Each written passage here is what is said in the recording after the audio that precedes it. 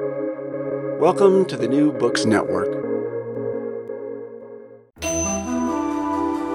This is the Nordic Asia Podcast. Welcome to the Nordic Asia Podcast, a collaboration sharing expertise on Asia across the Nordic region. I'm Petra Alderman, and I am an associate researcher at the Nordic Institute of Asian Studies at the University of Copenhagen and a postdoctoral research fellow at the International Development Department at the University of Birmingham. I'm joined today by Edoardo Ciani, Assistant Professor of Southeast Asian Studies at Ca' Foscari University of Venice. Edoardo's research concerns the relationship between Buddhist cosmology and politics in Thailand, focusing on divination, kingship, and spirit mediumship. Welcome to the Nordic Asia Podcast, Edoardo. It's a great pleasure to have you here. Yes, hi, Petra. Lovely to be here. Thank you. What I would like to focus on today is your recent research on divination, which is an absolutely fascinating topic. So could you tell me a little bit more? How did you actually become interested in studying this topic, and what role does divination play in Thai politics? Right. So when I came to Thailand, it was 2002 when I first moved to Thailand. I was very young, just out of high school. I came to Thailand to work in the language industry. I was teaching languages, offering interpretation-related services. And without really realizing it, I ended up sub-renting a room at the Spirit Mediums. That was when I really got to learn about, let's say, popular religiosity, or however one wishes to call it in Thailand, and the importance it plays in Thai society.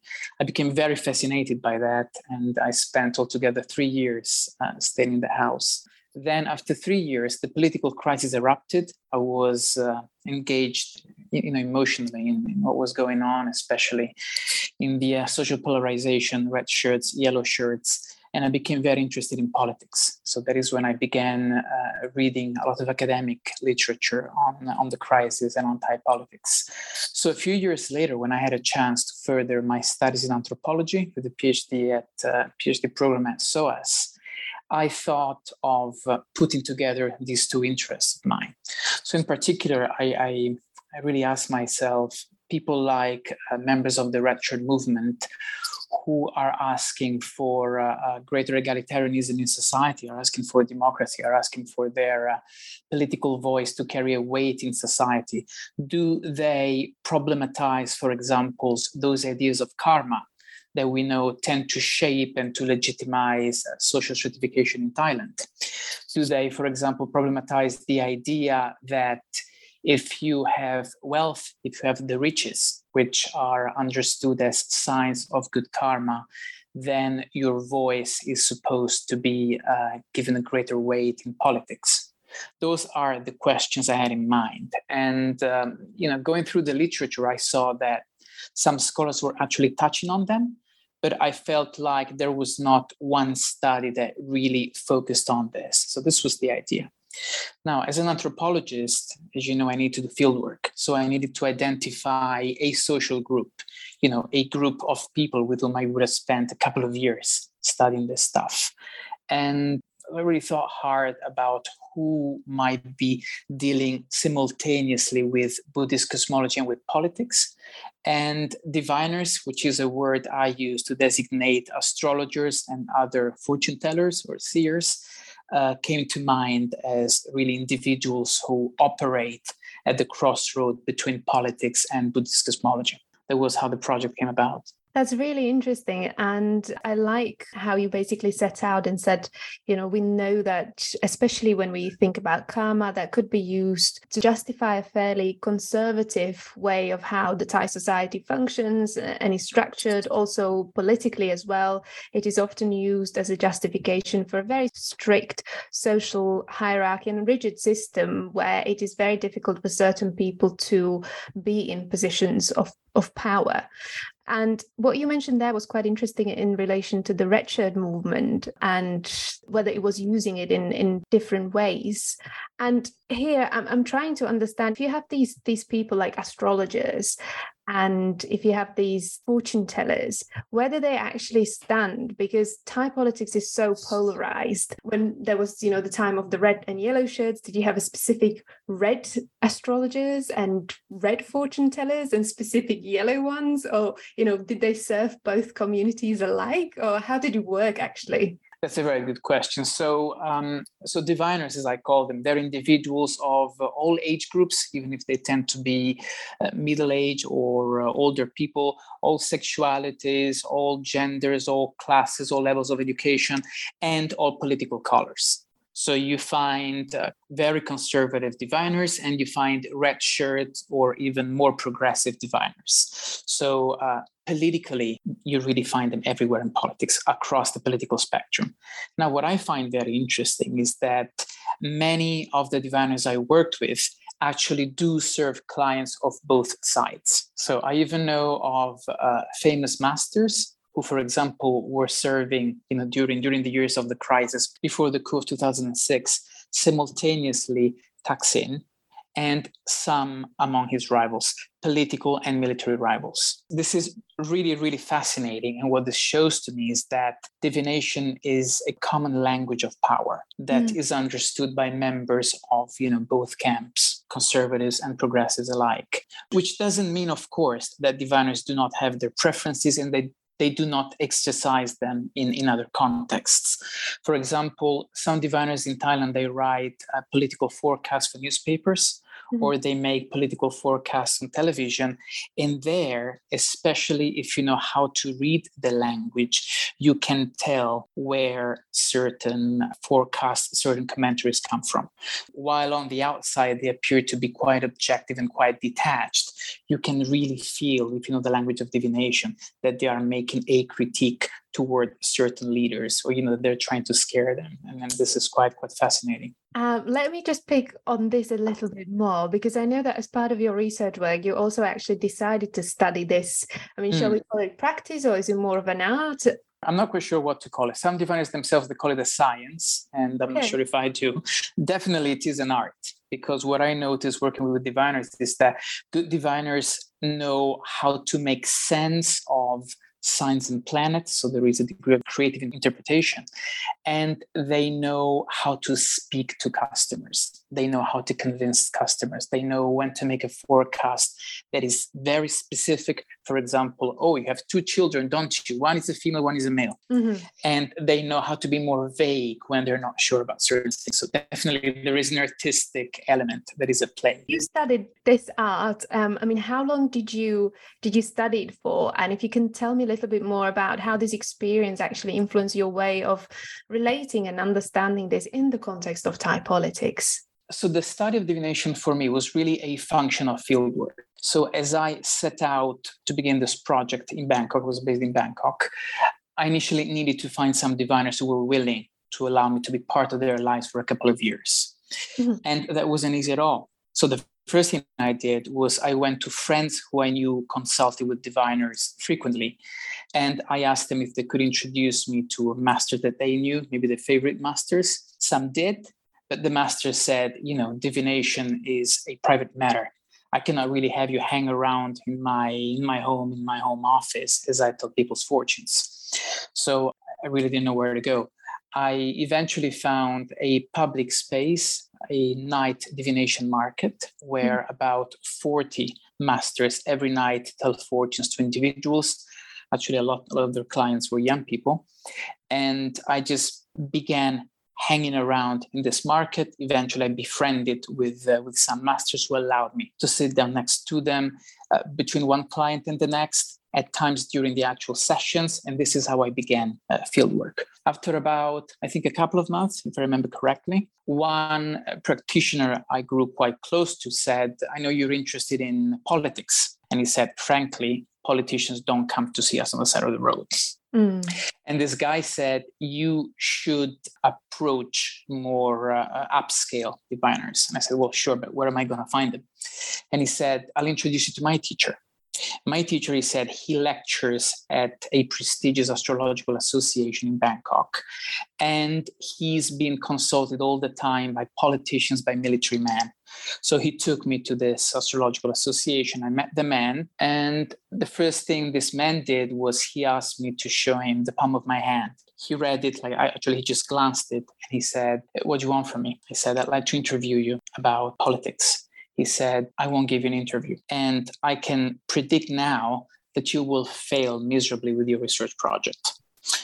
He said, because you will never know what divination is about unless you actually practice it. He said, you'll never understand the way we think unless you try and sit down, on this side of the table. So he said, while I won't allow you to interview me, I will take you as one of my students.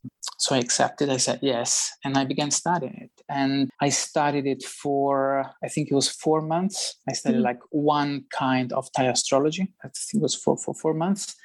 And then I began telling fortunes to people I didn't know, which was part of the training. The study of astrology was really a function of fieldwork. It was a way to negotiate access to the field. To get into this astrological association where I got to know this teacher and other colleagues who are more famous diviners.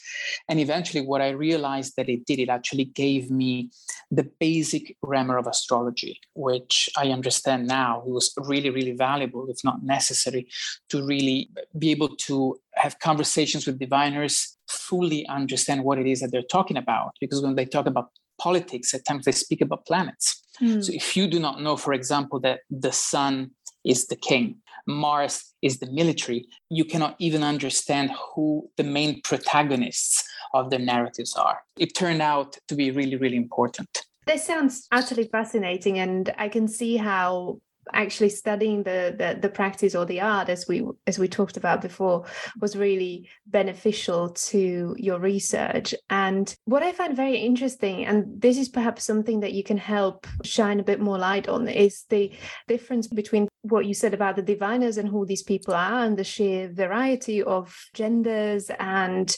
socioeconomic backgrounds these people can come from, and perhaps the more formal religion when it comes to Buddhism, that's a lot more exclusive in many ways, right? Only men are recognized as Buddhist monks, female are not recognized. I mean, obviously there's the Meiji order, but that's not actually at the same level as the men. So why is it more inclusive? And is there social hierarchy between the diviners that maybe isn't openly out there, but through your interactions with them, you could see that maybe certain people had more credit or had different types of customers?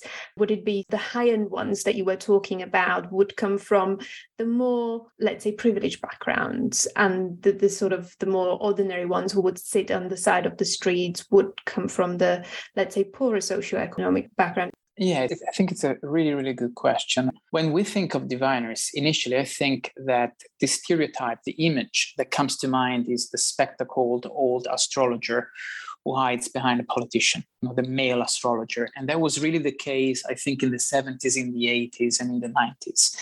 Now, divination is much more fluid, is much more inclusive, it's much more open, as I said, to individuals of all sexualities, genders, and classes. If I think of more elite contexts, such as the astrological associations, which I mentioned earlier, which are really the places where upscale divination is being preserved, is being taught, and sometimes is being offered to important people. Diviners there can be both male and female.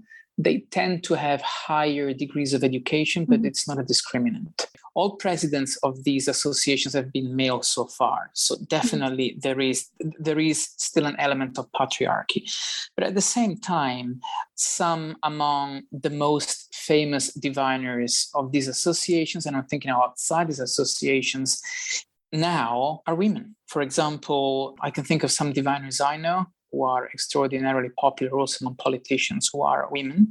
I'm thinking about possibly the most well-known diviner of the past decade, who was E.T., maybe you've heard this name before, the Burmese diviner who was a woman.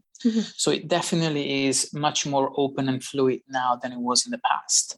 Diviners now, they say that they know what they know, that is, things unknown about the present, the past, and the future, by means of merging a learned technique, be it astrology, cartomancy, palmistry, with intuitions that they attribute to embodied spirits or embodied gods. So they really walk a fine line between almost technocracy, being schooled, and spirit mediumship. And this may be a recent development of the divination scene in Thailand. Like, it's not something I've read about for what concerned, for example, the 90s. Mhm. Like in the 90s, it seemed that diviners only used learned techniques. So perhaps their shift toward mediumship may explain why they're now more inclusive in terms of gender.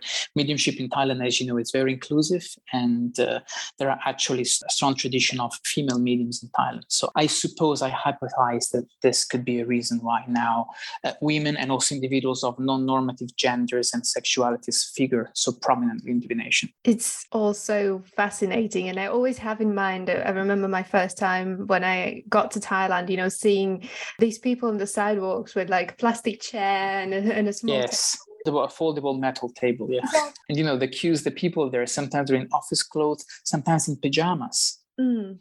This really gives you an idea of how embedded this is in society. People just walk out of their homes and sit down in a queue, in a line, waiting for their fortunes to be told. Indeed. And it's such a stark contrast with oftentimes how, let's say, Buddhism, which is the dominant religion in Thailand, is being portrayed as this rational force. But then actually, when you come to these countries like Thailand, you see that there is a lot of merging. It's never pure religious practice. Even Buddhism itself has a lot of practices or elements to it that are very much based around spirits and sort of divination as well. And then you have this whole other industry of, as you say, astrologers, fortune readers, and diviners. And it's such an interesting mix. And people do actually operate in all these settings. And you can see somebody, giving alms to the monk in the morning, then running off having their palms read. So it's just such a fluid and interesting practice to really understand. Yes, although what I should say is that I think that one reason why diviners are so popular in Thailand is that they managed really well to marry divination with Buddhism. Mm-hmm. So when you sit down, for example, with an astrologer, well, the astrologer will actually use a technique, a discipline astrology that comes from the Hindu world, Mm-hmm. actually comes from India, the tradition of Thai astrology. But actually, as they make forecasts, they really rely on basic cosmological principles of Thai Buddhism, such as, for example, the very law of karma. When they speak about positive outcomes that they see for the future or negative outcomes, they will look for a cause in moral action. They continuously connect whatever they see via certain practice to the most standard, the most basic rules of Buddhist cosmology. So in this respect, they actually seem quite orthodox. Mm-hmm. So this kind of brings me back to something that you started talking about at the beginning of the podcast a little bit. And it's this idea, is actually divination an inherently conservative political practice? Because it can be tied to these very conservative ways of perceiving what karma is, how it determines the socio-political hierarchies in Thailand, and actually how it works. Is it inherently conservative, or could it also be used more progressively? I mean, you mentioned being interested in how the Richards were using it, but we know that obviously more recently we've had these major student-led protests in Thailand in 2020, 2021. So, how does that all come together? So I think that divination per se, as in the divinatory, the oracular techniques, can be quite conservative. Mm-hmm. I'll give you an example. I mentioned that the sun is associated to kingship. Yeah. The sun is associated to kingship. The sun is associated to leadership. More generally, the sun is associated to the masculine element. So what does this tell you? This tells you that a good leader is one and man. Very conservative. Yeah. At the same time, the practice of divination is something else. So if you were, for example, a female politician, going to see an astrologer asking if you can become prime minister. Mm-hmm. Now, this astrologer might look at where the sun is in your chart. Right. So this astrologer will appropriate the sun, and he will use it as a means to detect your own abilities to become prime minister, to become sovereign, to become a leader. And he might also suggest ritual strategies to enhance your sun, to enhance your leadership. Mm-hmm. So you see what I'm saying? While originally the sun is associated to male leadership, in practice, a diviner may actually choose to associate it to the leadership of a female client. So in practice, there's actually an element of agency, of creativity that can be even quite progressive. Even karma, let's talk about karma, which we mentioned again and again. During the youth-led protests of 2020 and 2021 especially, I knew of some diviners who were sympathetic toward the movement, who were putting on political forecasts on their Facebook pages. And what they did was they identified days that were not dangerous for the young protesters versus days that were dangerous to them on the basis of the ups and downs in the levels of good karma of the enemies of the protesters. For example, Prayut, etc., etc. So you see what I'm saying? The same idea of karma, which remains in divination, which remains in this cosmology, can be used actually to think of a counter strategy, of a tactic to counter established power. If I was to put it in very simple terms, and do correct me, please, if I'm wrong here, but would it be like, okay, so this diviner would look and see this is an auspicious day for Prime Minister Prayut. So he would say to the student leadership, for example, this is not a very good day for you to protest because it's a good day for the Prime Minister. Is that correct? That's absolutely correct. Yes. So good planets on a certain day would mean good karma.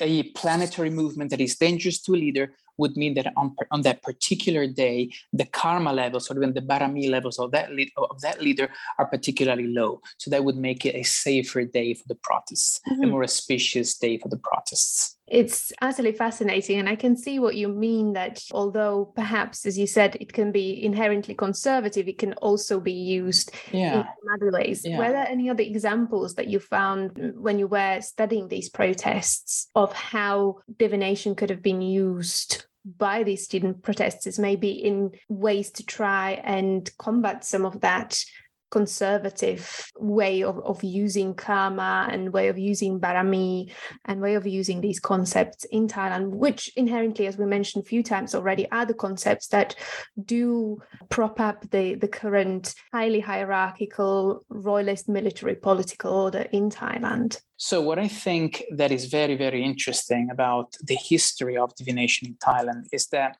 if you like, divination democratized with the end of absolutism. So before 1932, astrology was a technique, a discipline that was developed inside the court for, presumably, enhancing the sovereign power of kings.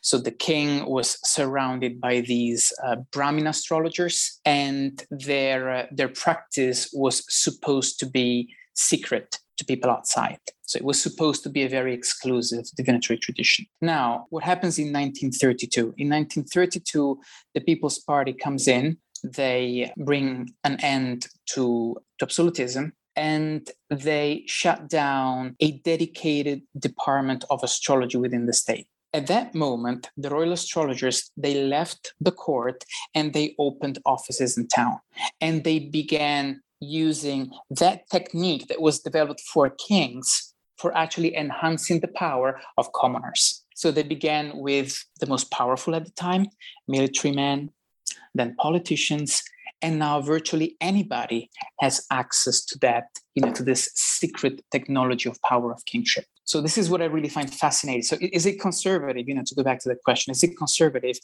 Yes, it is. But at the same time, this technology has democratized, has now reached anybody. So anybody can be made into a little king, if you like, with the help of a diviner. And some students have a keen interest in divination, and some were actually using it behind the scenes of the protests. The dates of some protests were chosen by following, let's say, the court calendar. And there were some rituals organized by ritual experts within the context of these protests that sought to mimic court ritual in a way that enhanced the power of the people and elevated the people as a collective of equals as the new sovereign. It's truly fascinating. And I think what is very interesting about all this is that us long-time observers of Thai politics obviously saw these protests as rather progressive, which they definitely were.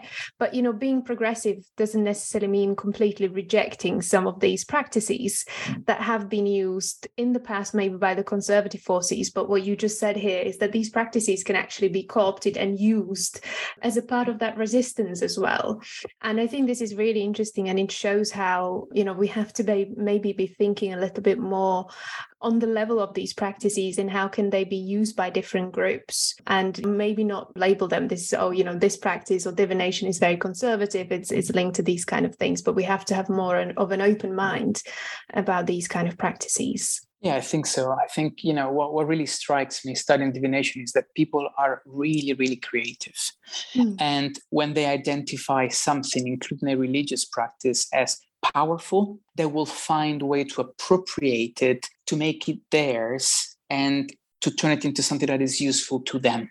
So just like divination can supposedly enhance the sovereign power of a king, of a military dictator, at the same time, it may be used to enhance the sovereign power of one individual or even a collective. This is the idea. Yeah, and it's fascinating because a lot of the stuff that the student-led protests were doing was actually, as you said, appropriating practices like these ones, but also other, and throwing them back at the regime.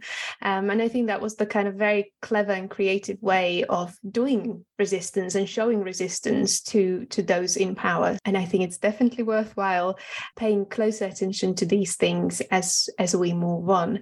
Unfortunately, we're kind of getting towards the end of our time for this podcast episode, but I am very pleased that we had the chance to talk about the divination practice in Thailand, and that you helped to shed some light on the practice and on how it is understood and practiced really in Thailand today. So thank you very much for such an amazing account of divination. Thank you, Petra. It's been really my pleasure, and I'm grateful for you for having me here. Thank you for joining the Nordic Asia podcast, showcasing Nordic collaboration in studying Asia. I'm Petra Alderman, Associate Researcher at the Nordic Institute of Asian Studies at the University of Copenhagen, and a postdoctoral research fellow at the International Development Department at the University of Birmingham. I've been talking today to Edoardo Ciani, Assistant Professor of Southeast Asian Studies at Ca' Foscari University of Venice. Thank you. You have been listening to the Nordic Asia podcast.